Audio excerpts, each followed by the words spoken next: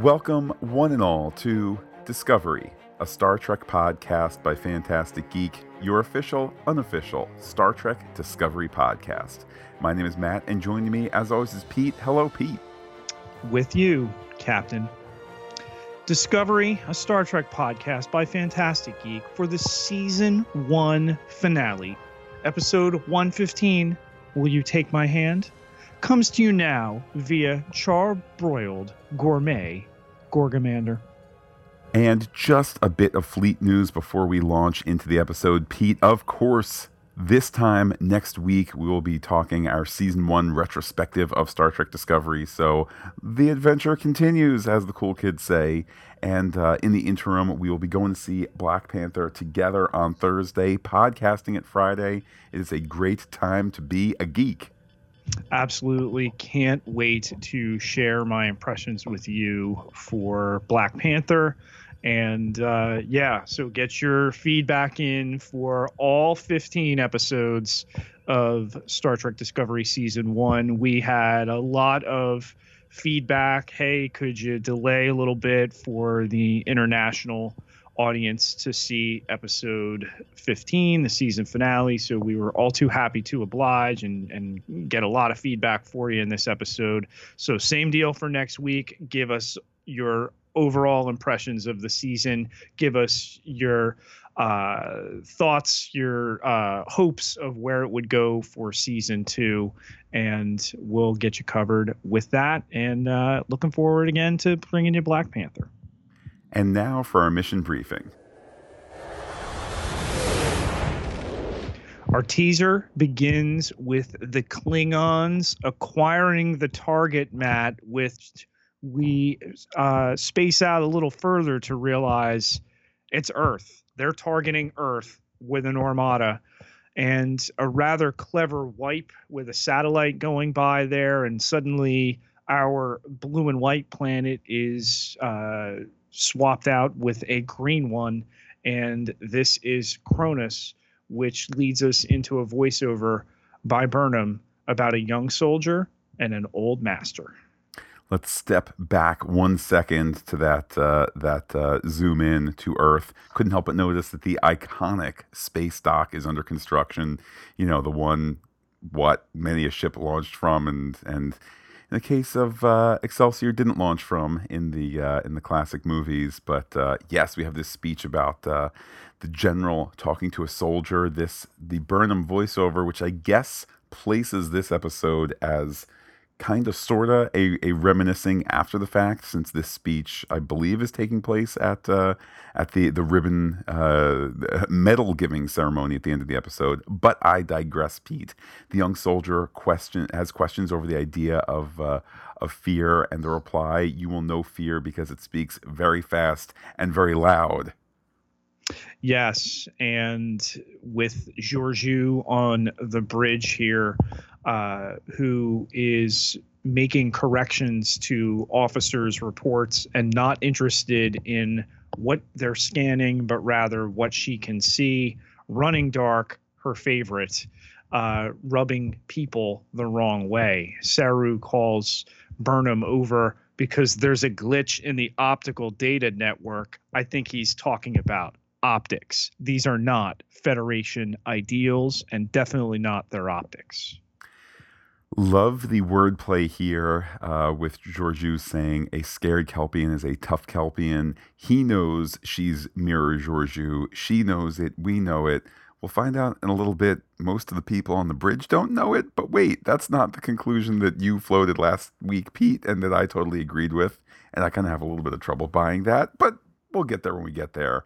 Saru assures her that he is, in fact, now very tough. Simply unpalatable. And where are you from? Burnham blows up Mirror Georgiou's spot here. Oh, you know, I grew up in Malaysia on Palala Langkawi with the beautiful beaches, and she summons the specialist there to take a walk and tells her if she tries to expose her again, she'll throw her in the brig. But that Starfleet has recruited a Terran to lead this mission smacks of desperation. They have a problem. She offered a solution in exchange for her freedom. And that's just the thing that Georgiou, this version of Georgiou, has noted in Burnham. She has no follow through. She tells her she should have killed her counterpart in the Ready Room, attacked the Klingons, and been a hero. That whatever plan they have, Burnham grabs her and she's told not to do that again. But with an armada heading to Earth, they need a real plan as we head to the title card. I like, by the way, that the dark overtones right at the end of this of this portion of the story, that music actually carries over into the optimism of the title card. It's a really, really nice touch and something that shows do all too rarely. Very, very appropriate here.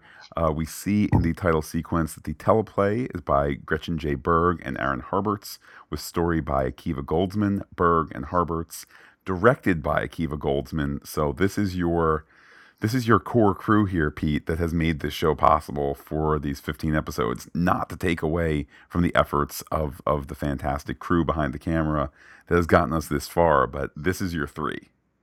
And I think there was always a vision defined as to where this season would end. And I think it's only right that your showrunners and your producer wind up in the big spots for this particular episode. We come out of the title sequence with a rather menacing exterior shot of Discovery's hard lines as it pushes through space. We end up in the brig, or at least in the waiting area. Pete, we're not in the brig ourselves. In the L'Rell cell, Matt. Let's call it what they call it in the writers' room. You're right, Pete. The brig is the room. L'Rell's in the hashtag L'Rell cell. She is gobsmacked to see Georgiou still alive. Wasn't she eaten all the way back by T'Kuvma's bunch? Well, it's the wrong Georgiou that she's referring to. They get to business there, looking at the picture of Kronos, and L'Rell won't say how to get into those dormant volcanoes. So Georgiou activates L'Rell's restraints that we had suspected worked that way, and proceeds to beat her a bit until she falls in the crumpled mass on the floor. But Pete, she laughs after that, and couldn't help but notice along the way that Michelle Yeoh, she's still got those high kicks. Oh my gosh. I mean, between the fight with Lorca 2 episodes ago and this, anybody who thinks that Michelle Yeoh doesn't have it anymore is sorely mistaken. But I'll tell you what, we glossed over the excellent insult out of L'Rell to Burnham. Go to hell, very small human. That's a good one. That's a good one. We cut at this point to hands tying knots. We see some motion photos revealing Tyler's boating past. We also see his Apple Watch, Starfleet edition, in the shot. That is, of course, what is keeping him tethered to the no-no area, or keeping him tethered, I suppose, away from the no-no areas of the ship. He is spoken of in the third person by Georgiou, who calls him a half-breed, discarded by the Klingons, tarnished by the Federation. But he talks of his Tyler past. He's willing to help, not Georgiou, but Burnham. Yes, and this bow line he's making here that he explains, it doesn't run, it doesn't slip. And while there's discussion between Burnham and Georgiou about what they're even looking at, that his Klingon id has been neutered, that he's useless to either side, it's his memories that he has, as well as the identity that he's taken on as Ash Tyler, that he's willing to share his knowledge, not with the Emperor, but for, quick look at Burnham, look away, Starfleet. Yeah, I love Starfleet. The story then moves to the Situation Room, where there's talk of sending a drone down. But how can the maps be trusted? They have scans that are black market purchases of Vulcan scans. Tyler suggests one spot in particular, noting that they can't transport directly into any of these. Ultimately, the one that they have their eye on is surrounded by the Orion embassy. You know, those slave trading Orions. And Georgiou also recruits Tyler for the mission. And then Pete, she wants someone else.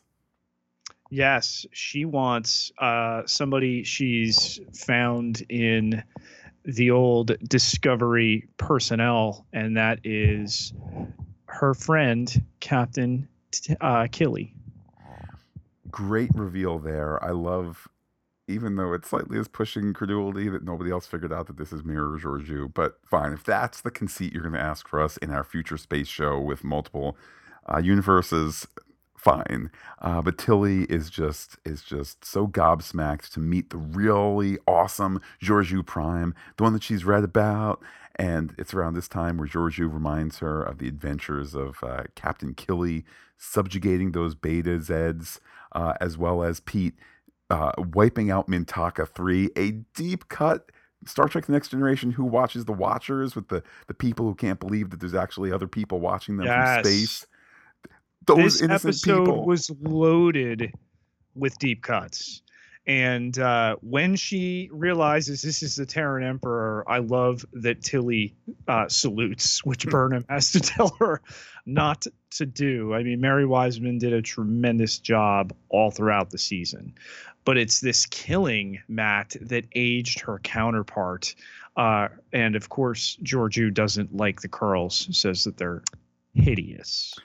You know, Tilly, don't let anybody tell you you're less than fantastic. There is some discussion as to what exactly they're going to wear, and when we see them in their civvy clothes, Pete, they're walking down the hall. They're doing the famous TV movie walk towards camera, looking all cool. That's a great moment. Followed up by that, we have Saru on the bridge checking with Stamets, who's ready for one more jump. You may recall Stamets has been on his final jump for a while. Then they black alert into a cave, almost hitting rock bottom. Luckily, those stabilizer beams stabilize them accordingly, and they've made it. Pete, as the fearsome foursome are in the transporter room, the landing party gets sent down to end the act. Dressed as lowlives here, Matt, with some gear that Gabriel found lying around their universe.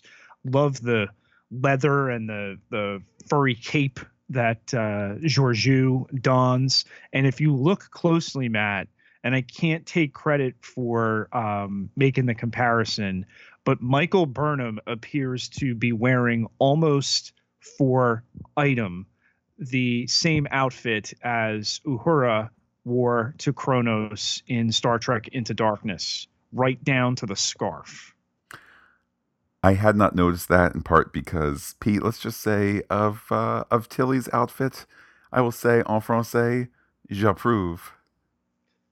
Well, on this stormy surface here of Kronos, we have a Klingon relieving himself with two streams. We'll theorize about that in a little bit.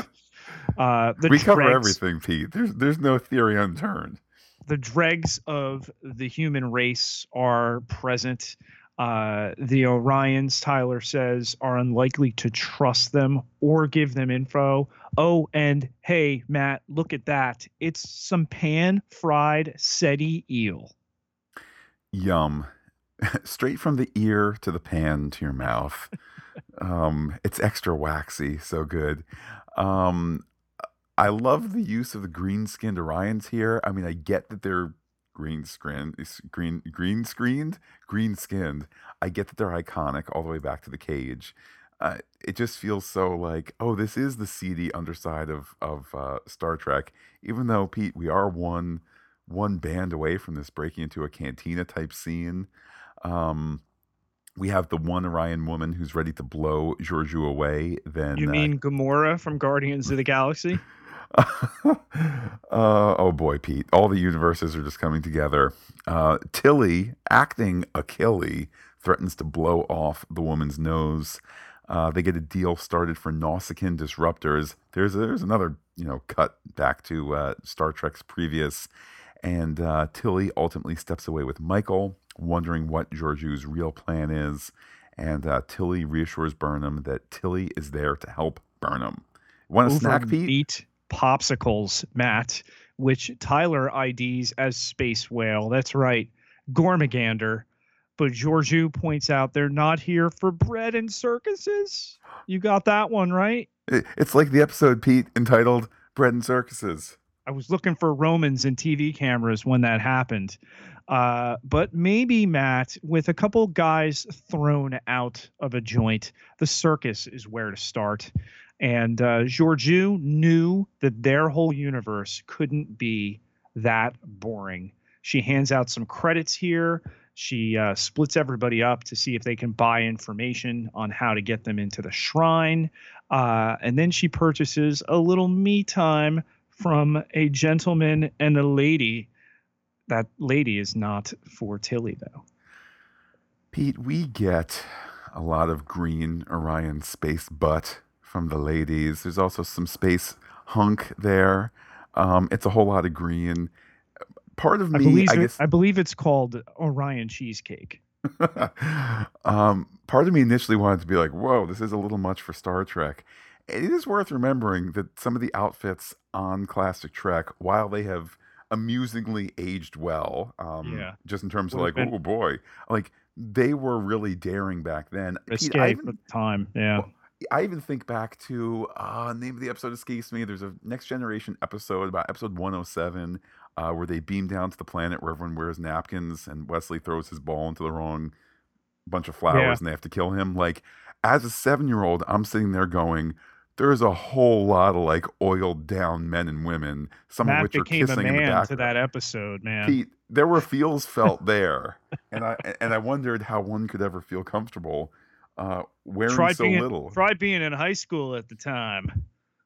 So, look, is this more TVMA than those? Sure, but my point is, it's not that much TVMA. Oh, what did we see? We saw a woman's naked rear end, and then the gentleman where not too much was covered, but just enough was. And then in a little bit, we have space pasties. This from a show that, in the making of Star Trek book, there's there are discussions about how much of the bosom you can show and what parts you can, and you can show the top and not the bottom, and not the this and the that. So we're really, really not too far off from drill thralls and other outfits from classic Trek. Thank goodness there are no high schoolers watching CBS All Access. What, Pete? There's no PR problem that CBS All Access has, right? That's what they say. Well, back to our scene here. Tyler finds a game called Tishtunk, and which translates literally to obliterate them. It's kind of like Klingon Stratego, and he says that Vok was pretty good as a gambler. He felt that the numbers always compensated for the bad luck he had. What bad luck? Asks Burnham.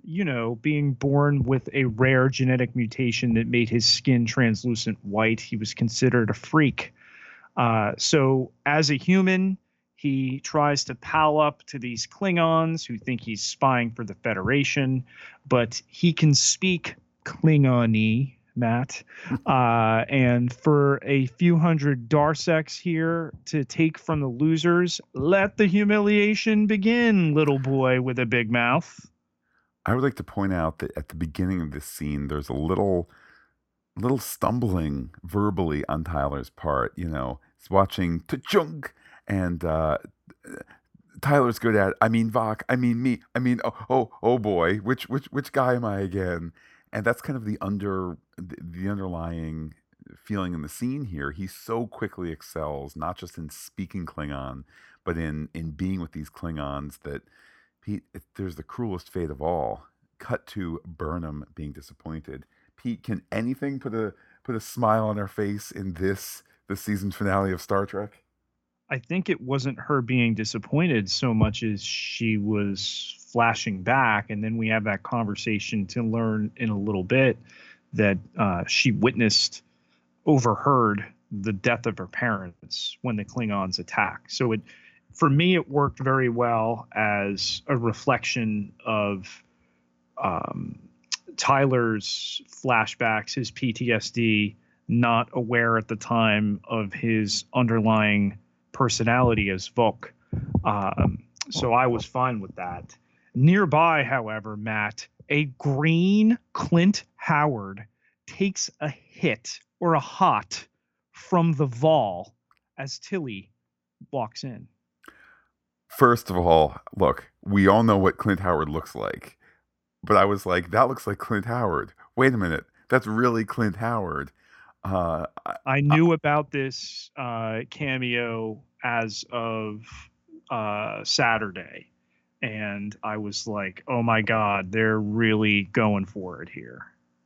My only complaint with this scene is he should have had a drink in his hand. It didn't even need to be named, but it should have been Clint Howard there with the Tranya. But yeah, there he is, Pete. He's the smoking Orion Huffer. Tilly, of course, does not want to smoke the wacky Orion tobacco. Pete, shades of our Inhumans podcast here, but when in the Orion Embassy, you gotta go for a ride on Puff the Magic Dragon. She does so, quickly passes out from the Volk hit, and passes out holding the drone, nay, the drone handcuffed to her, Pete. Burnham checks out a tattoo parlor with interesting designs that you press and reveal more to themselves. As a Trill, Matt, is getting stamped up before Tyler comes in, having learned nothing. These Klingons were amused by him speaking Klingonese, like they would be a dog on water skis, because his human identity liked nautical stuff and likes to water ski. Possibly also a big fan of watching the holotapes of Happy Days and the water skiing Fonzie. I don't know. It's all possible. And it's at this point, Pete, where, jokes aside, Burnham takes the energy down here, tells Tyler about her parents. They had planned a family vacation to Mars, but they stayed 3 more days on Doctari Prime so that Michael could see a star go supernova. Then the Klingons attacked. It's around this point where Tyler starts to look really guilty. She recounts having been hidden in a cabinet while her father tried to keep the door closed. Her father was killed quickly. It was longer with her mother. Then the Klingons sat down and ate the family's dinner. I think out of this incredibly sad scene and sad recounting, I appreciate 2 things. I appreciate, A, that they did not cut to some sort of flashback to show it. I think that would have been unnecessary. And B, I like that they let the writing speak for itself when Burnham says her father was killed quickly, her mother was not. All that is implied there, I think, is best left unsaid and best left in the mind's eye. And kudos to Berg and Harberts and Goldsman for just having that there, letting it be awful, but not letting the writing or the story linger on it. And I think the larger point of the scene here, Tyler wonders how she could not hate them and him for what they've become. And this is where the larger ideals of the episode, that she notices they're just people here living lives. They're not normal to us, but this is, a sense of normal for them, and that the Emperor is wrong. This is a home. And if the Federation does target them in attacks through the information that they gain, it'll never be the same. And Tyler says he can see both sides, but he chooses hers because she feels compassion and sympathy for an enemy. No Klingon ever felt that toward him, but she did. I'm sorry, Pete, I wasn't listening. I was just watching those 2 guys over there, what with their drinking of drinks and relighting and whatnot. Those are followers of Malor. And it's around this time that Tyler goes to talk to them. Speaking of Malor, cut to Georgiou post Dolor. Indeed. She has taught these 2 professionals so much. Then she yanks a gun on them, no metaphor, asking where's the shrine of Malor. Pete, it's Malor galore. There's different ways to skin in a cat house, Matt. But Tilly, having fallen asleep next to green Clint Howard, He tries to saw the handcuffs off the drone case. She wakes up. Shame on him, but they had inhaled a volcanic vapor straight from the source. No, these volcanoes are alive. The drone will be destroyed. But wait a minute, that's not a drone in the case. And she reaches out to Burnham, who explains that she is one, very high, and two, that there are active volcanoes beneath them. Oh, yeah, and the drone is not a drone, it's a hydrogen bomb that we keep on Discovery too. Pow. Get knocked out by Georgiou. Georgiou deploying the classic Trek. I guess actually I think of it more as a TNG thing, but the flat palm punch to the face. If you're referring to a Phoenix punch, which actually forces the nose bone into the brain, yeah. Luckily, Tilly has a very small esophagus, which prevented any injury there. We go back to Tyler returning to Burnham. He knows where the shrine is. We then cut to Burnham, Tilly, and Tyler. The middle one there, no longer quite so high. The idea that the hydrogen bomb would be detonated is catastrophic. They report to Discovery just as Georgiou intercuts Pete, because she has a sense of timing, as she throws the bomb down a well, and it kind of takes its own path from there. Saru wants to contact Starfleet, though this may be Starfleet's plan. Get Cornwell on the horn! We begin Act 3, Matt, with a rather evocative simulation of what's going to happen to Kronos. Never really meant to feel like that's what's happening with any kind of fake out. But is this what we are now? Burnham wonders to Cornwell, is this what we're stooping to, genocide? And though the terms of atrocity are convenient after the fact, and the Klingons are on the verge of wiping out the Federation, it's that we have a Terran and the secrecy that we've taken that tells Burnham that the Federation knows this is unethical and therefore wrong. It is a sensible speech from Cornwell, who's in on it via Holocall, of course, and who is prepared to have this discussion in front of everyone. But it's this idea that there's a luxury of principles, and Burnham rejects that, saying that principles are all that we have. A year ago, she thought survival was more important than proving who they are, and indeed notes that maybe it's time for mutiny again. Saru goes from looking shocked, then all of a sudden he's with her, Detmer is with her. The bridge crew rises out of its seats. Saru says, "We are Starfleet," and can't argue with that. Certainly Cornwell can't. And she asks, "What are you suggesting?" And Pete, that's when off screen a plan is hatched. What, to make things more interesting for we the viewers? Yes, we have the change of plans here with Burnham showing up to see Georgiou with the detonator. Her freedom is still granted. Here's the proof that she flips at her, but she has talked Starfleet out of planetary slaughter. This was, it turns out, the way that Georgiou took care of the Klingons the first time, but a decent number of them save themselves. The advantage here in this universe is that there won't be any Terran ships firing on them as they escape. But it's this guilt and pain that Georgiou at least tries to sell that she's relieving of Burnham. Just kidding, not really. But there are no second chances, she says, and she wants Burnham to join her.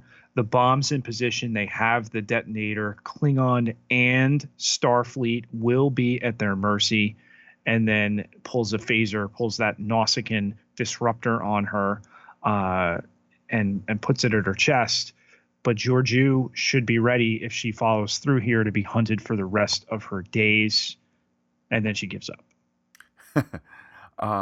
I like that Burnham kind of knew the path of brinksmanship that Georgiou would need to go on, and Burnham anticipated that, and when ultimately Georgiou relents and will not fire the gun, Burnham's ready for that. She calls the others in.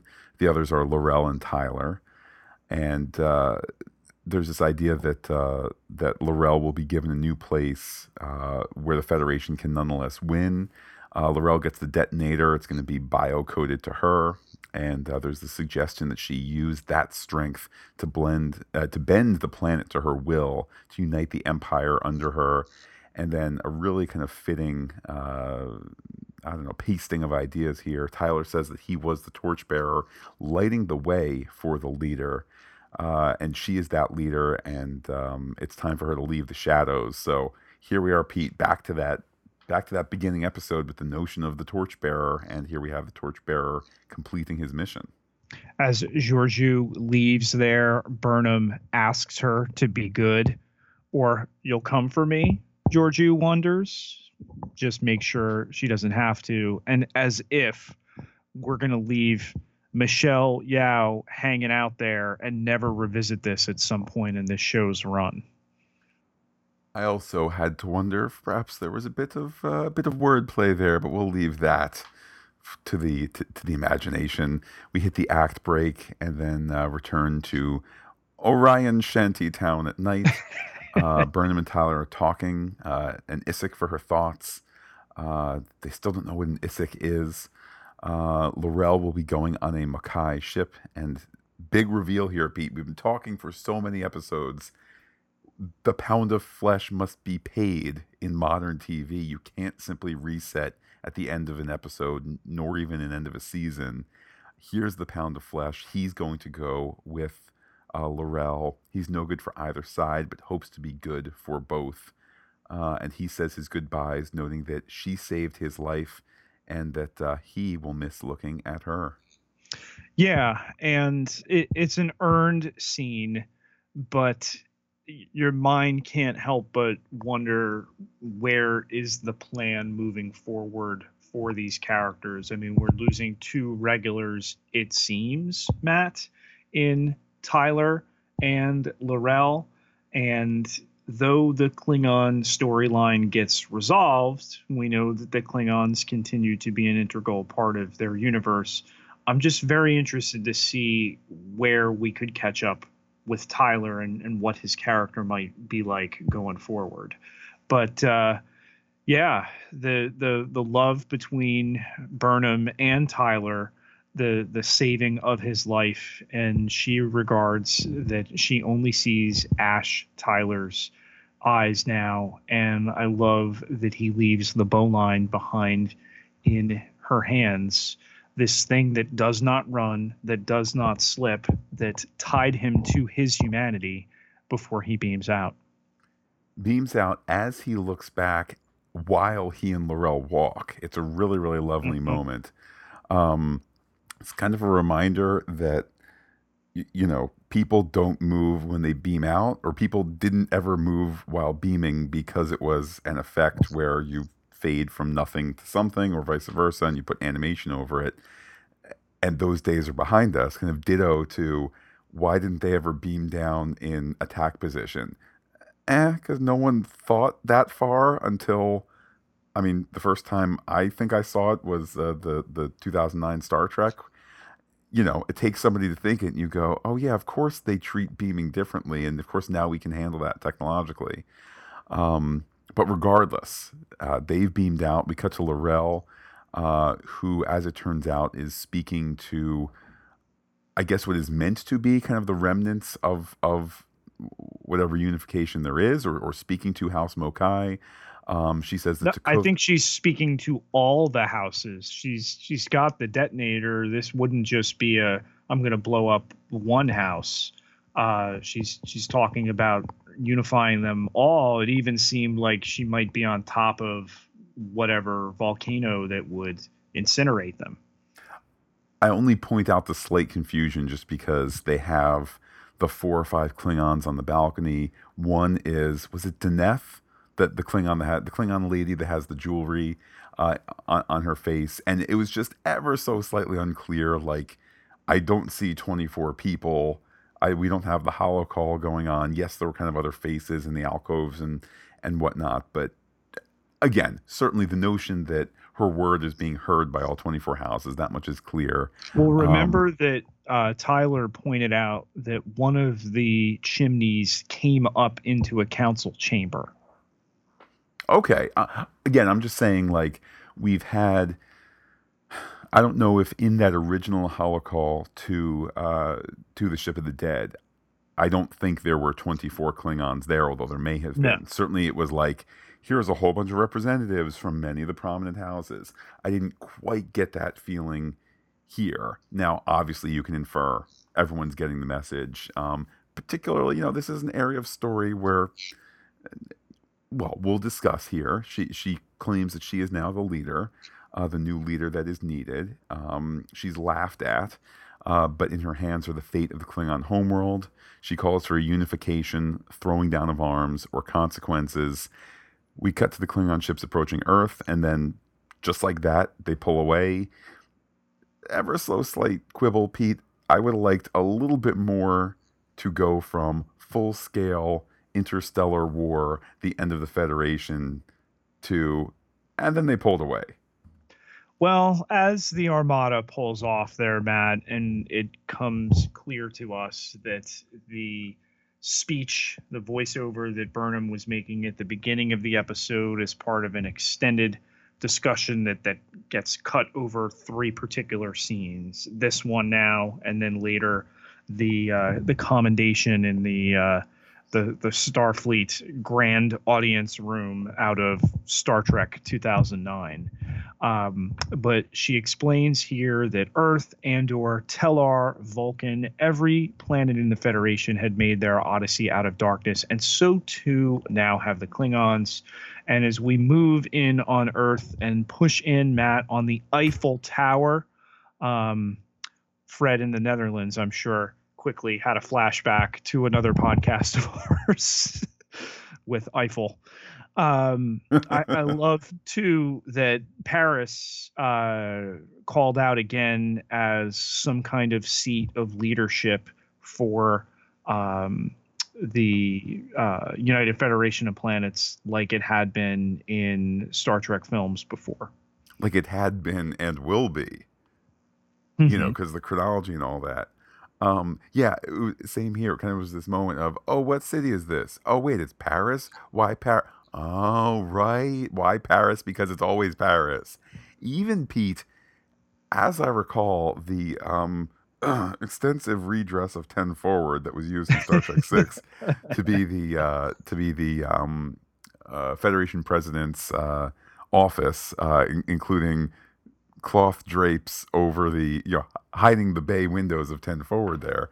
I believe that looked out to the Eiffel Tower. Yes. I also might be confusing this with the We'll Always Have Paris episode, but like, my point is this: the placement, by my recollection, the placement is correct. That you should be able to see the Eiffel Tower directly across from UFP headquarters or the UFP White House or whatever it's called here.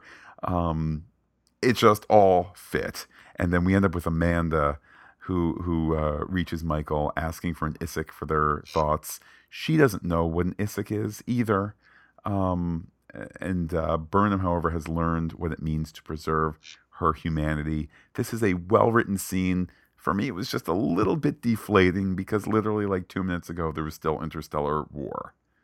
And I know that some fans have had an issue with how quickly it was resolved, but I think it's more so about the motivations and the need to get us back to a certain point come the end of the season. We've had this big, sprawling, year-long, we're told in a moment, 15-chapter story from the initiation of the Battle of the Binary Stars to where we are now.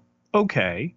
And the end result is that between Amanda and Sarek here, Sarek telling Burnham that he's not the only person who recognized what she's done to uphold, to commit to Starfleet's ideals, that he had asked to give to her her badge, that her record had been expunged, and that Commander Michael Burnham is reestablished.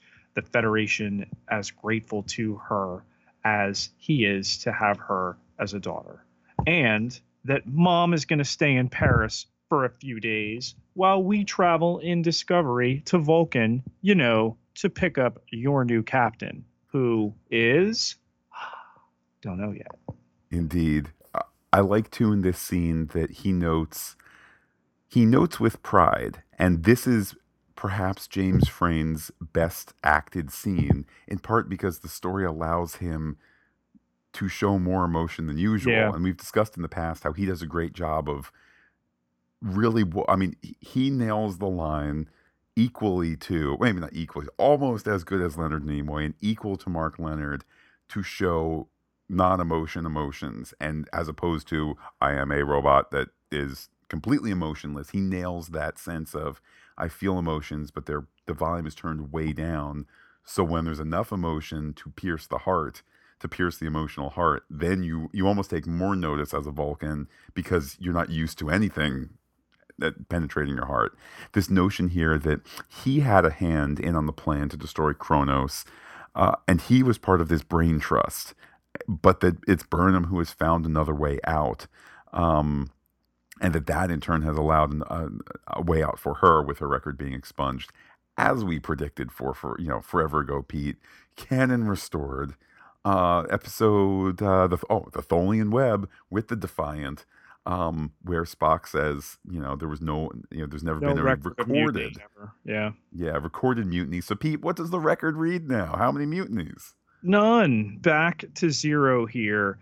If anything, my quibble is, is it believable that the Federation would go down this path and take this action so dastardly towards Kronos, and B, having that revealed, okay, yeah, we're going to get rid of Burnham's record and restore her. We're all cool now, right? We who were going to wipe out a race.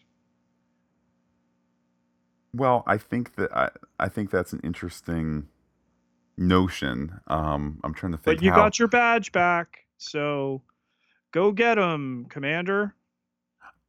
I mean, we've always seen a little healthy hypocrisy out of the Federation, whether it's, Captain Kirk's non-interference unless I take you to bed, or things like that, or with a bit more serious tone, some of the Deep Space Nine, Section 31 type stuff, where they're the bad guys that do the bad things to keep your way of life safe. So I think there's that. I think there's also just a healthy, there's a healthy reflection where you could say, hey, we were going down the wrong path. I mean, look, not to put too fine a point on it, Pete, I would suspect some point in the next 2 or less years, there are people in this country who are going to say, hey, you know what? I thought X, now I've seen the ill of my ways, back to the mindset that there was, I don't know, 3-4 years ago, something like that, where I think there's that opportunity where you stray from the path, then hopefully the good-hearted realize that was one step too far, and we do need to find our way back to what we know is best. Thank goodness we have a fictional future to light their way.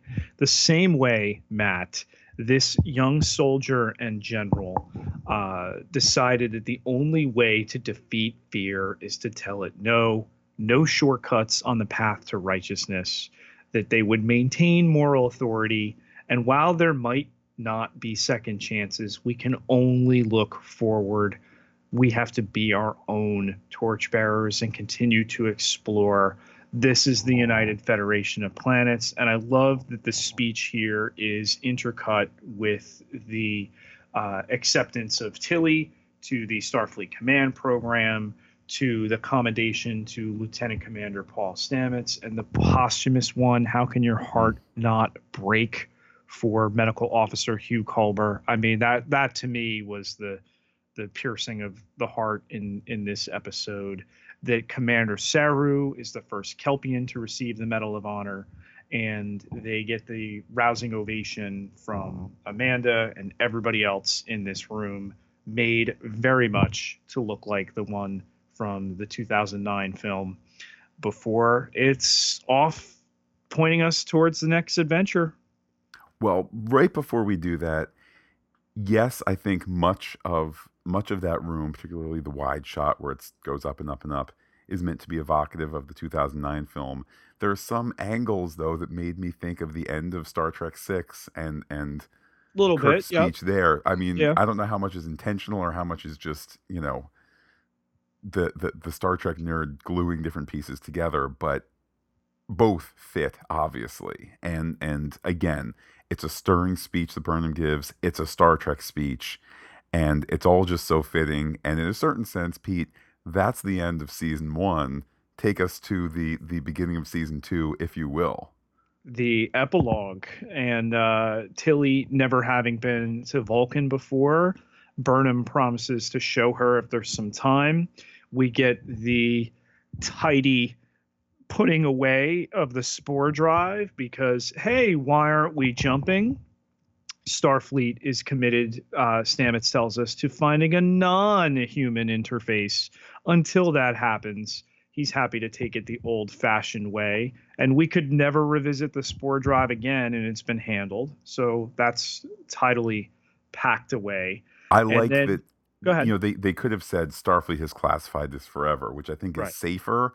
But this leaves you the wiggle room of like, oh man, it's been on pause, but here we are, a little short for story ideas for, for season 3, chapter 2 of that season.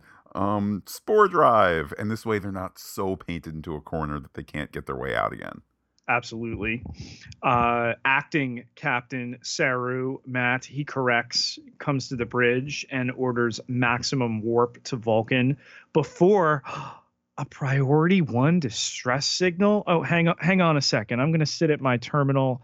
I'm having trouble, Matt, IDing it. It's kind of choppy. I'm going to put in NCC, and then there's 4 numbers. The first is 1. The second is 7. Before we're dropping out of warp, and Saru is using hailing frequencies to ask the other ship to identify themselves. The comm officer lets him know that it is Captain Pike, and Burnham exchanges a look with Sarek like, wait a minute, Captain Pike, where your son and my stepbrother is on his vessel, the USS Enterprise? It's a wonderful moment. You see the Enterprise appear, you see it arrive, you see the two ships nose to nose, the 2 shows nose to nose, and it's taken all of these 15 episodes to get back to the Star Trek times, and they're there, they've done it. And while I certainly expect future seasons to still retain some darkness and some maturity and whatnot, it's like, Pete, we've made it through the darkness and we're back home again. Well, certainly, Matt, helping us at home and abroad are our contributors to patreon.com/fantasticgeek. They have kept us flying in space these 15 weeks and more. And of course, Fantastic Geek will continue to cover Star Trek news as it happens and continue to be podcasting all our other good stuff until Star Trek Discovery returns. And all there underpinned by our crew at patreon.com/fantasticgeek. Whether you are contributing at the beep boop Christopher Pike level or just an ensign, everybody, Matt, gets access to exclusive podcast content, and then you determine what direction the turbo lift goes from there. So head over to Patreon, patreon.com/fantasticgeek today.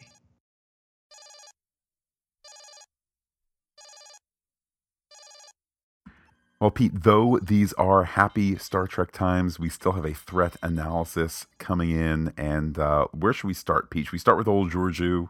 Let's begin with Emperor Georgiou. And while I have a little bit of an issue that they let this thread out there, she's just too good to get rid of.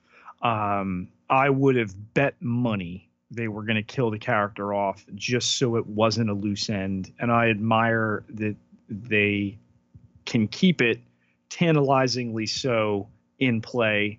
The thing that occurs to me, Burnham at one point, actually it was Saru when he had a crisis of leadership, was looking for the secret sauce of Starfleet captains, and it was Pike and Georgiou who were specifically mentioned as the top five.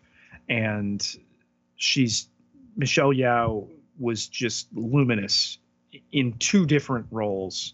We barely knew her as this universe, Philippa Georgiou, and the bond that she shared with Burnham, which makes the cruel twist of fate, the mutiny, and everything that went down there, down to being consumed physically by the enemy, to now this leather corset, cape wearing, just ham, still being on this side of the universe in a time when what's known about the Terrans is very little, with techniques and just so much at her disposal. They'll have to return to this at some point. It's sensible to keep her alive, particularly, I think it's safe to say that Lorca is absolutely 100% dead for now. I think that the intention is he is killed off. I don't think it's going to be, oh man, we thought it was Pike on the horn, but actually, surprise, surprise, Captain Lorca has come back from the great beyond. Like, their And which intention is, Lorca too, like definitively you can say neither of them is dead. We saw one potentially sucked into the mycelial network. The other we've never even met. so, I mean, all true. But to have the confidence to keep her alive, knowing that that's a more fun solution and honestly more earned. I mean, look, they were prepared to let her go free after they committed genocide. For her to have simply given them a peaceful solution out with the threat of force, it is well earned. And I'll do you one better, Pete. Number of crimes that Mira Georgiou has committed in this universe, zero. So I think there's a certain legal sense of justice, even if it isn't a moral sense of justice there. And so again, we have justice, we have story solution, we have peace. What more could you ask from a baddie? Well, with Laurel, Matt, it's a little bit of a different situation. I find I admire the character, though she is aligned differently than our protagonists. And really, what does she want? She wants to fulfill Takuvma's promise. She wants to bring everybody back together. Surely, part of bringing them back together will at some point lead them back against the Federation, as we know from 51 plus years of Star Trek storytelling and history. But it's a hopeful ending for her that started with her in the brig, in that Laurel cell, getting her butt kicked by somebody she thought she ate before, all being not seasoned enough. And now she's in a position of power with her finger on the trigger of a detonator, something we'll surely discuss when we talk theories in a little bit. I think back to this time last year where a lot of the casting announcements were being made, and Mary Chieffo is playing a Klingon. That's interesting. And then there's kind of this lead up, some of the makeup stuff, so on and so forth. Then you get to that first episode this past September, and it's like, Mary Chieffo as deck commander, and it was like, what happened here? I thought her character was going to be bigger. There is, however, affirmation in that she really was on the lower end of the totem pole. Her character was to go from that to standing in the shadow of the Messiah, but still I mean, I guess being, part of the inner sanctum, to now this great unifier, someone who, quick mental search over my history of the future Klingon Empire. I mean, I know there's been dibs and dabs, and there's been trouble, and there's been the Duras sisters and all that, but basically a unified empire. At least I think, all the way through the chronologically latest points in Star Trek, which takes us to Star Trek Nemesis. Um, so all of this being a long way of saying, if she has made this lasting, mostly unified empire a cohesive unit, that's a heck of a reputation for this character. A character who I don't know we're going to see tons and tons of in the future. This certainly is not. And join our crew as our weapons Right. officer. I mean, Right. we'll be lucky to get her to show up in a guest star role, in 3, 4, or 5 episodes next season. Could they have timed it any better? And of course, they had no idea this was going to happen. But with this Me Too movement, Matt, with the way that we see, these male houses and some of the female warriors at the end of the episode scoffing at her, for her to be the one to be acknowledged, for them to, albeit under duress, see that she's the one that needs to be followed. It's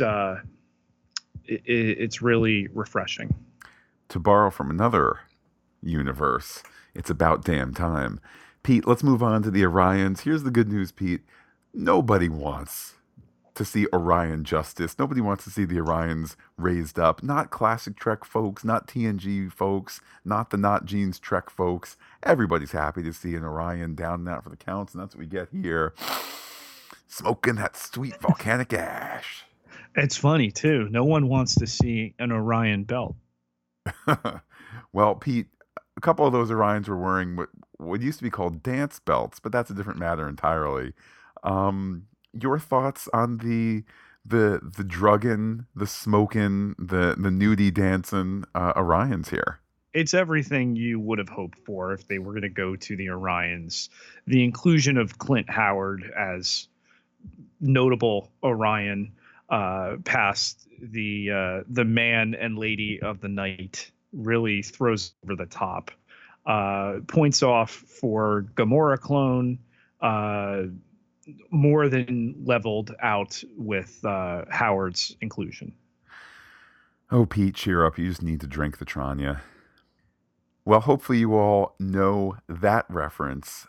Pete, do you know the cause of the unknown distress cause? I don't think it's written yet. I don't think, Matt. I mean, it was slightly cop out land when, okay, it's Pike's Enterprise. What do you know? We can't see a Hale, obviously, because we've not cast the Pike actor and probably the Spock actor who's standing right next to him. And we'll discuss all of that in the next segment. But I just loop back to, well, maybe the distress call is Lorca somehow wound up in our universe, or we have real Lorca and he's identified another threat that we need to stay on top of. I can't help but shake that somehow Lorca gets looped back to. I think they would be wise that, what is it? It was just a weird thing that caused a thing. It's an energy, whatever. And, there's some weird Star Trek sci-fi springboard that has brought these two ships together. I think for the purposes of having that family discussion, we'll talk theories in a little bit, who I think is going to be showing up next season. And I got some evidence to bring to my case here. But I think it's just going to be, what are the odds? Wink, wink. Well, now that we have that dispensed with, let's have the family meeting.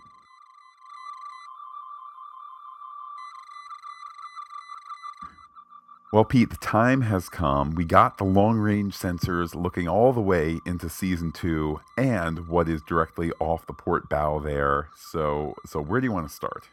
So many nods, Matt, both subtle and sublime. I can't help but look at this episode as a real love letter to all of Star Trek. whether it's the Seti eels, two of them quick seen in a frying pan, but you can't see it and not go to Wrath of Khan, whether it's the Orions, Clint Howard, for instance, Matt. We're just loaded the Betazoid reference with things that help us across all eras of Trek to understand the enduring legacy. It was a remarkably well put together episode. I also think it could have been longer. Part of me wanted to go for that, Game of Thrones 65-minute episode. But if there's one thing that this show has established, it's that it prefers a faster pace than not. And I think the audience would put up with something slower, but that's not what they're cooking up. We do slow down a bit for the Burnham and Tyler goodbye, but this is an episode that, and indeed a season that really, really wants to move and really, really wants to keep pace there. I'm okay with all of that. The ending included. And Pete, if we're going to talk theories, let me ask you, who do you think we see on the Enterprise next season, and who do you think they get to play those people? I mean, if money and schedule availability were no obstacle, obviously you'd want to do everything you could to get Zachary Quino as Spock in this Prime universe, and of course Bruce Greenwood as Captain Pike. Greenwood is currently on a dreadful yet pilot high rated episode of a medical show on Fox. And we don't know how much time is going to elapse between when these episodes are getting ready for production. We know that the writing room is very deep into the process of breaking season 2. I would imagine several scripts are in the process of being written right now. And I'm sure end of this week, beginning of next week, we'll start to hear some rumbling as far as what they're thinking with a plan for season 2.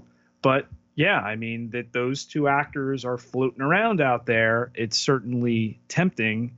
I think one is more notable with Quinto not being permanently attached to anything right now.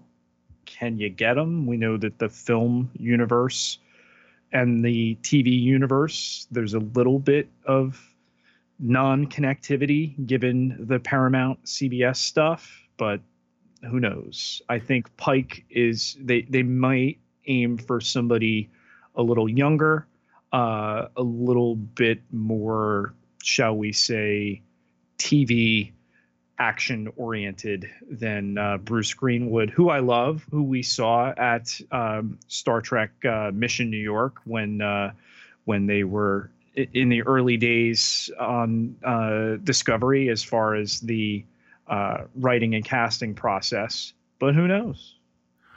Well, I think we can look at some of the comments that that particularly Aaron Harberts has made to intuit some things. First of all, Harberts proudly saying to the Hollywood Reporter that about this ending, and speaking of course, Brian Fuller's exit from the show when he was shown the door. Which show that Brian Fuller exits, Matt? I have to go to my flow chart.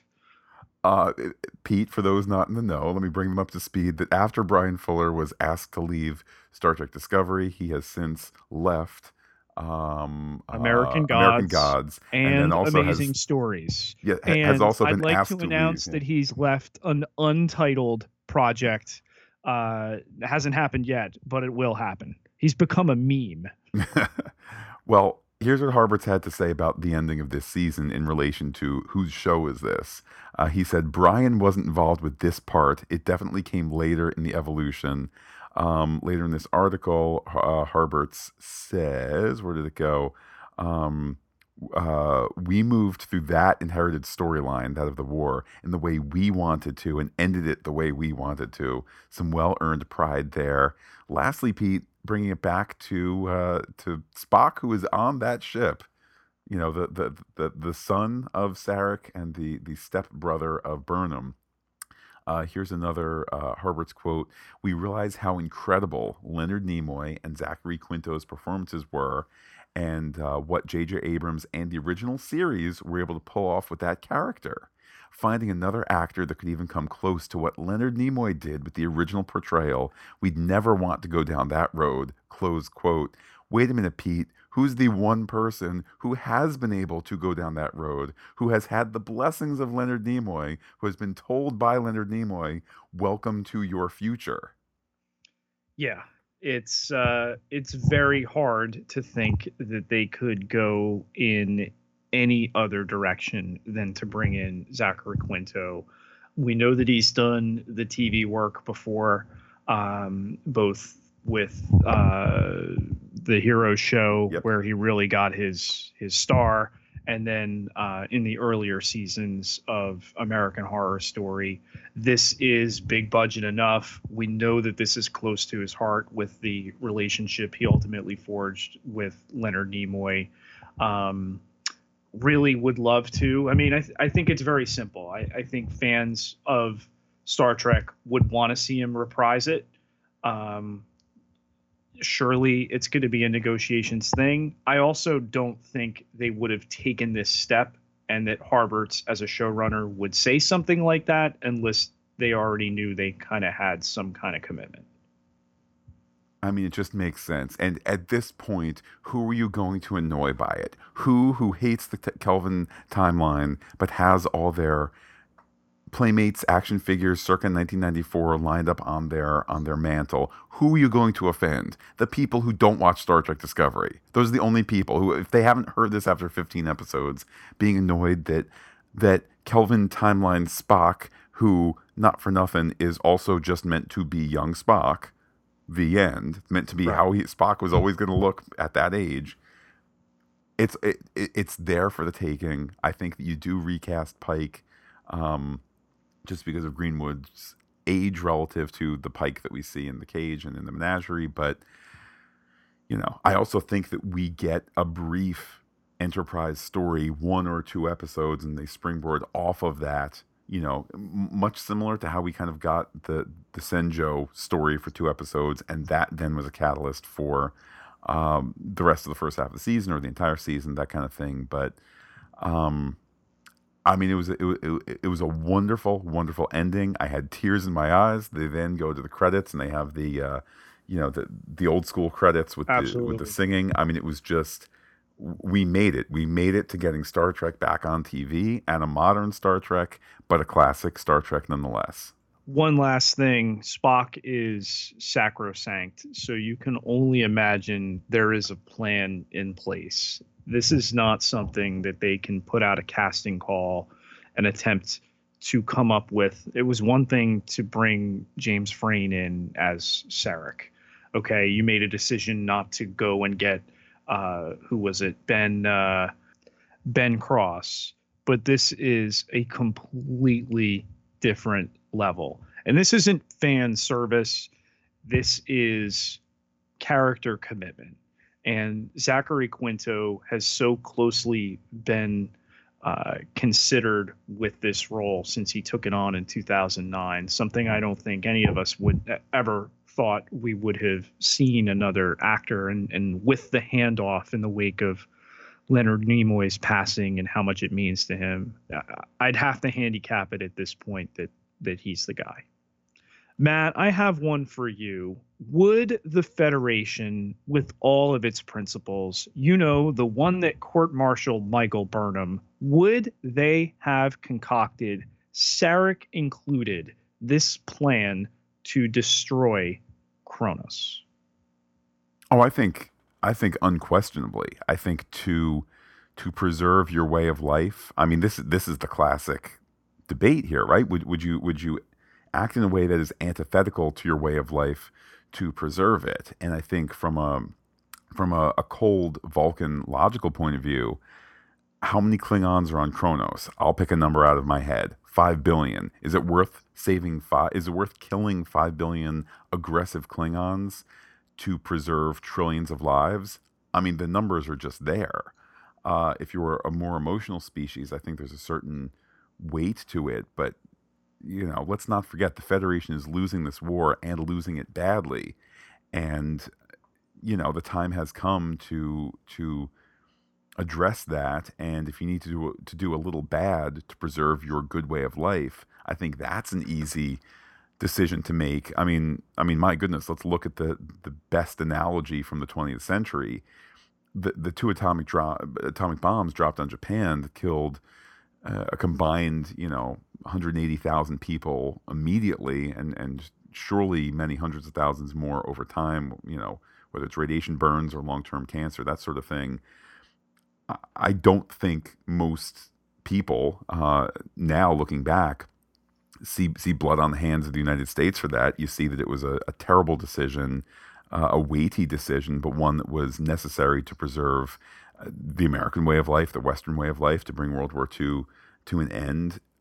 I think that's the headspace that they were coming from, and I think there is a certain argument to be made that you can have armchair atrocities after the fact, but you're willing to make those in the moment to preserve your way of life. It certainly works with the way that the Discovery crew rallies against that. But I grow concerned with the idea that Admiral Cornwell and the rest of the leadership would have made that play. But the desperate times, desperate measures thing certainly makes sense. The bomb in Kronos that we've now left with L'Rell having the detonator biocoded to her. Okay, so we know that it's in there. We know that she's manipulating the council to come together, or she's going to pull the trigger here. How long of a situation, how tenuous a situation is that? I mean, we got to come back with Mary Chieffo's outstanding portrayal of this very complex female Klingon at some point. I'm sure we're going to catch up. Oh, I decoded the bomb and now we're all right. How long can this go on for? I suspect that the people behind the show, particularly Harberts and Berg, they're going to take a look. They're going to take the measure of what this season was, and they're going to say, "Here are all these successes.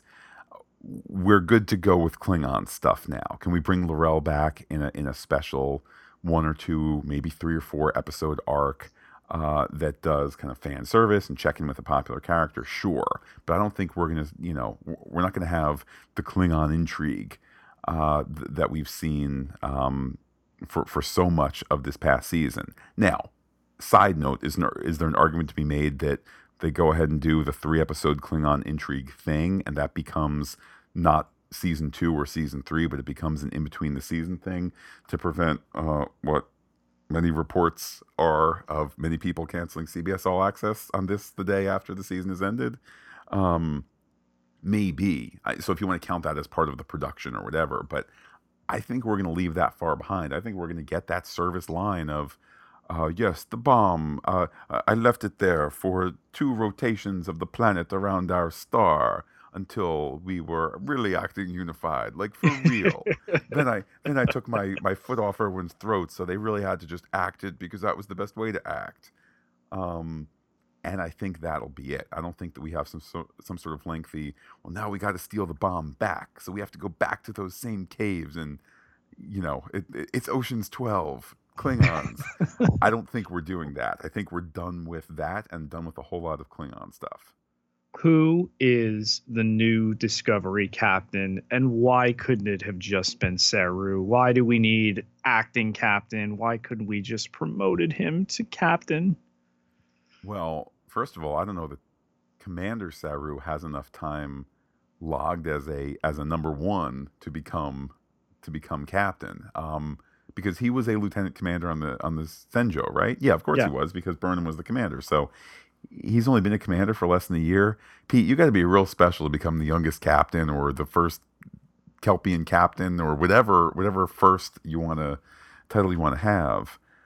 Part of me wonders, was this just a story excuse to get Sarek on the ship? I mean, look, they want father and son and daughter and son and son and daughter, they want that. That's clearly what they're going for. And I think we're going to have some sort of interesting but ultimately baloney story of whatever that's going to smush these characters together for emotional reasons and to get us super psyched for season 2 with the return of Zachary Quinto. And oh my goodness, what are the shirts going to look like, Pete? Are they going to go for the classic Trek shirts? Are they going to, Pete, we haven't What's even the talked about the bridge gonna nacelles yet. look like? What's Dr. Brown gonna tell them about their kids that they need to go back and fix? Look, here's how season 2 starts. It's going to be the old wool shirts. It's going to be, they're going to remake the bridge, or they're going to go to the one in Ticonderoga, New York, and shoot that one. Side note, that's a trip. That's a trip we're going to have to take this calendar year to go check that out. StarTrekTour.com. That's not an ad. That's just admiration. You're going to get the old shirts, the old everything. They're not going to touch it up one iota. Pete, I'll admit my green-blooded heart got all palpitized when I saw that the nacelles looked different on this. And I know somebody made a comment on Twitter, oh, this just continues kind of a light visual reimagining of things. I was fine with it. It was completely respectful. You had the radar dish with the deflector. The angles were all right. The spinny things in the right places on the nacelles. It was a completely respectful reimagination. You cannot take the old model and put that on 2018 visuals. It'll stand out like a sore thumb. And Pete, I could tell you, having a year and a half ago, having been to the National Air and Space Museum and having seen the original model of the original Enterprise, I mean, first of all, I think there's more detail to it than we sometimes remember, just because, particularly if you've seen the episodes on broadcast or before it was digitally remastered. Let's not forget, now the effects are all digital on Classic Trek. But still, that said, and I'm looking at the picture now, are there remnants of PVC pipe that you then added stuff to and then added other stuff at the end so it didn't look completely like, like, I don't know, 18-inch wide plumbing pipe? Yeah, there's a little there, and that's no disrespect to the show. And, go find your Neil deGrasse Tyson speech about how the Enterprise is the best designed spaceship because nothing looked like that before it.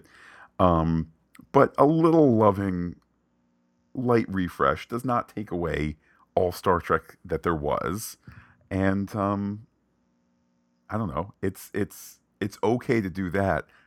However, that said, I'm going to restate, Pete, I have every expectation that when we see that bridge, everything is going to be Classic Trek down to the last whatever. And they're really just going to go for that. If nothing else, that's an excuse to only do it for an episode or two, because it's not going to look as great on TV, HD with Steadicam shots. It's not going to look as great as you think. So lean into it by having it be for an episode or two and let it be, oh man, because of the grav plate things, now that we've seen the really awesome bridge, Spock's going to beam on over to Discovery and take it from there. I can't believe I'm going to say it, but I think the mistake would be to be slavish in the recreation. The fan who watches this and understands how TV and the passage of time works knows that if you too dedicatedly return to this, it's just not going to mesh. Hence the same types of skin tones on the two ships there, believable enough in the same fleet, of the same kind of look yet different. I think their bridges will be close enough but far enough apart to discern them, and I think the uniforms will look like Discoveries. Ooh, Pete, look, I haven't been a not Gene's Trek person for this entire run since we've been talking about the yet unnamed Star Trek show and so on and so forth. Them's fighting words there. I don't even expect the fantastic recreations that they did for the movies. How is another ship in the fleet going to be donning different uniforms? It's 10 years before Kirk's Trek. there's still time for them to change over and go to the yellow and the turtlenecky Pete, dicky I'll outfit tell I'll tell you why. Because the because they're on a Enterprise. super secret mission. They get to wear different uniforms. Come on, Matt. It's not even making any sense. No, Pete, because when you're on super deep space exploration, that's like the cold weather uniform, which is like what you see in the cage. All they need to do is hit that. So let me amend what I said. It's not going to be the traditional classic Trek stuff. It's going to be the more turtleneck sweater stuff that we do see I'd in the cage. accept updated colors, perhaps, but you can't too closely imitate what they've had before with the ribbed necks and everything. It's going to look a lot like what our Discovery crew members are wearing, just enough familiar that you're going to go, oh, all right, there you go. There's those old uniforms. Well, far be it from me to question spoiler Pete, but all I'm going to say is this. The less time that we spend on the Enterprise and it's pristine, the more time you can have it my way. If it's like, oh man, we just came through a vacuum nebula, cut to lovingly recreated classic Trek bridge, except there's smoke everywhere, and they're wearing the uniforms from the cage, but they're ripped up because of the troubles. Then you can kind of have it both ways. And oh, come on over. Hey, Quartermaster has given you the new uniform. The good news is, Pete, we'll see whether it's the end of this year or towards early next year, whenever it is that CBS All Access gets my money again. With that, let's go to hailing frequencies. Hailing frequencies open, sir. Matt, we will begin from a message from our friend Fred from the Netherlands. Dear Matt and Pete, after the Super Bowl last week and having the finale this week, I find myself again in the unique position to give my feedback in time. As I said before, you're just a couple of speedy guys. I just watched the show, so this only will be first impressions and thoughts. Liked the black outfits of Georgiou, Burnham, Tyler, Tilly, and Sarek. Didn't like the nude dancers in the bar. Not very Star Trekky. And if they wanted to do this, it should have been more beautiful. It was unfitting the beautiful lighting of this episode. The beautiful lighting that was also present in the last few episodes. And not for nothing, if you haven't seen Fred's moments on Twitter, to the point where Mary Chieffo has taken one of them and made it her banner image, you need to check it out. He needs to get those, Fred. Just a bit of advice. You need to get a URL and let the rest of the world that's not on Twitter check those out. Yeah, I think Fred's Beautiful Film, TV and Film Images.com or something like that. It's got to be available. It's got to be available. And I think, the things that Fred selects are so lovely. I think they would stand out on their own, on their own platform. They would indeed. Continuing on, Matt didn't expect Tyler and Burnham to reconcile. Seeing the NCC 1701 in the final scene gives every Trekkie, of course, goosebumps. Big questions. Are we really going to see Captain Pike in season 2? Boop, boop. Wait, which one's yes? I don't remember. So we'll just yes take is the boop, one boop. Because he just sits there and goes boop boop no as he looks out the window. So Fred, I say boop. 2, how much of the original series universe are we going to see? Or will boop, episodes? Or will the Discovery go its own way? Boop boop episodes. 2 episodes. Lastly, who will be the captain of the Discovery? Handsome Canadian actor with square jaw and one of those chin dimples, who's got piercing gray eyes and who can smolder on screen just as much as Zachary Quinto can. There you go. Greets Fred from the Netherlands. Talk to you in a while for Jessica Jones. reminding us, of course, that beginning on March 8th, Thursday, March 8th, International Women's Day, we will begin our podcast of Marvel's Jessica Jones Season 2. Fred fitting in for us, our own promo moment. That's just seamless, Pete. We have an email here from Bob Keeley who says, well, that was excellent. Not the whiz bang of episode 13, but a resolution worthy of being called Star Trek. The principles won the day, and the Klingon situation got reset so that it can seamlessly merge into TOS. Then we get a rousing speech, the reinstatement of Burnham, and the new mission with a twist at the end of the Enterprise showing up with Pike. Very satisfying way to end the season, Bob. And I think that captures it, Pete. That captures it in a lot of ways. There were buttons you had to push. There were buttons you could push. They went to the buttons they could push. And certainly the stakes from a casting and, the Enterprise is a character. And to include that, to mention it earlier in the season is one thing. And to put Pike's name on a list of great captains is another. Now you're doubling down and you've got to go out and find somebody who can play him. You got to have Spock standing on that bridge, if not next to him. So for them to go for it in such a way, I commend them. It's the uplifting way that we were promised all the way back at New York Comic Con in October of 2017, that this darkness would give way to the light. So can't wait for that light. You know how they need to introduce Quinto as Spock? Something that annoys me tremendously, more from the old series, but I think, or from Classic Trek. I think they did it a little bit Next Generation, where they would have somebody on view screen, but because they hadn't thought through the process, they would then have like a dolly in with the camera for dramatic reveal, which means that the camera on the alien bridge is dollying in, that kind of thing. That's what they need to do for the Quinto reveal as he turns, does the eyebrow thing. Etc. Oh, I'm so excited, Pete. We also got some feedback from Twitter. We had tweeted a poll to rate the episode.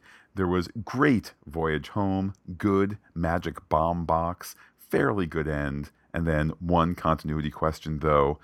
Pete, 5% of voters hung up, giving it the lowest vote. One continuity question, though. Those nacelles really getting in the way of enjoying the rest of the episode. Another 5% for fairly good end, 11% good magic bomb box. That leads a whopping 79% for a great voyage home. And we got some responses as well. Trek Versus, that's at Verse Trek. I loved it. Felt a tad easy to end the war, but I loved that they really emphasized Federation ideals. Looks like the visual reboot is now 100% confirmed. This is good. No more trying to line up the continuity puzzle pieces anymore. DC Oaks, Matt at Kowtow0 writes, I can hear the complaints about Enterprise already. Don't care about Enterprise. I wonder who the new captain will be. It will probably be a new actor and nobody from the show or canon. Well, time will tell. And yeah, I mean, look, if your complaints, let me put it this way, Pete, as somebody who, I've been making my way through Star Trek Enterprise to an alarming degree. I'm going to quickly run out in probably about 6 weeks. But I know that they have the whole Klingon thingy, whatever, that explained why there's human-looking Klingons and Ridgehead Klingons. To me, they never needed to do that. It just could have been, those are Klingons in Classic Trek, and now there's other Klingons, and we're not going to explain it because one was done on the cheap last minute, and one was done in response to Star Wars, and you don't need to line up the two. Same thing here. If the new nacelles are a little less PVC pipe, a little bit more, I don't know, hot rod in space, that's okay. Anyhow, Pete, we also got a tweet from our longtime pal, Ian Knight, that's at Zort70. The last few moments had me shouting at the TV the moment NCC-1 came up on display.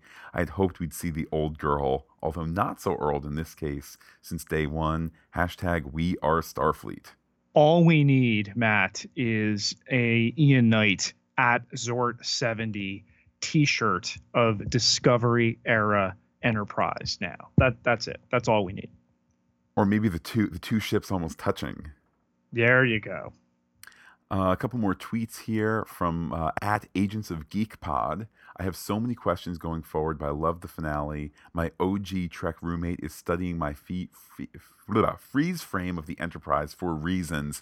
I know those reasons. I feel those reasons. I'm still conflicted, even though I'm being a nacelle apologist. Pete, hashtag nacelle apologist needs to be a thing. Yes. So I feel the pain. Last tweet here from JT Adkins. That's at JTA is me. I am right now investigating a description of a new alien race that has 3 thumbs, so that I can give Star Trek Discovery Season 1 3 thumbs up. We had a couple more, Matt, that I was linked in on. At Half a Cent replied, very welcome surprise to see hashtag Clint Howard. Clint Howard, who does not seem to be on Twitter, but you'll see him again very soon in Ron Howard's Solo: A Star Wars Story. We also heard from Tim Morris, that's at Trekkie Geek, who replied to the question about the new captain perhaps being the Prime Lorca. Okay. Also adding that it's not that silly of an idea. Remember, if it turns out I called it first. Lol. Well, Pete, great to see so much enthusiasm over Star Trek Discovery. A reminder that we will be back next week to wrap up Season 1, to take a look back at the season as a whole. So do share your thoughts about the entire season as you maybe rewatch this episode again. Heck, how has this season sparked a return to Star Trek for you? I know for me, as I said, watching those those Enterprise episodes has been a ton of fun. And let's just keep that Star Trek conversation going. With that, Pete, how can people be in touch with you? You can find me on Twitter, open hailing frequencies at Peter, Pieter J Ketelaar, Ketelaar, 9,766 followers. Can't be wrong. And while I'm personally on Twitter as Looking Back Lost, you can be in touch with the podcast any way you like. Visit fantasticgeek.com, email fantasticgeek@gmail.com. Check us out on Twitter and Instagram, where we are Fantastic Geek as well. But wait, Pete, there's more! Facebook.com/fantasticgeek with the PH, all one word. Like it today. For those listening on the Pop Culture Podcast feed, we'll be back this weekend to talk Black Panther. If not, if you're going Star Trek only, you still have more, as mentioned, the Season 1 wrap coming as well. With that, Pete, I will say live long and prosper to all our listeners and give you the final word. I've never been great at goodbyes.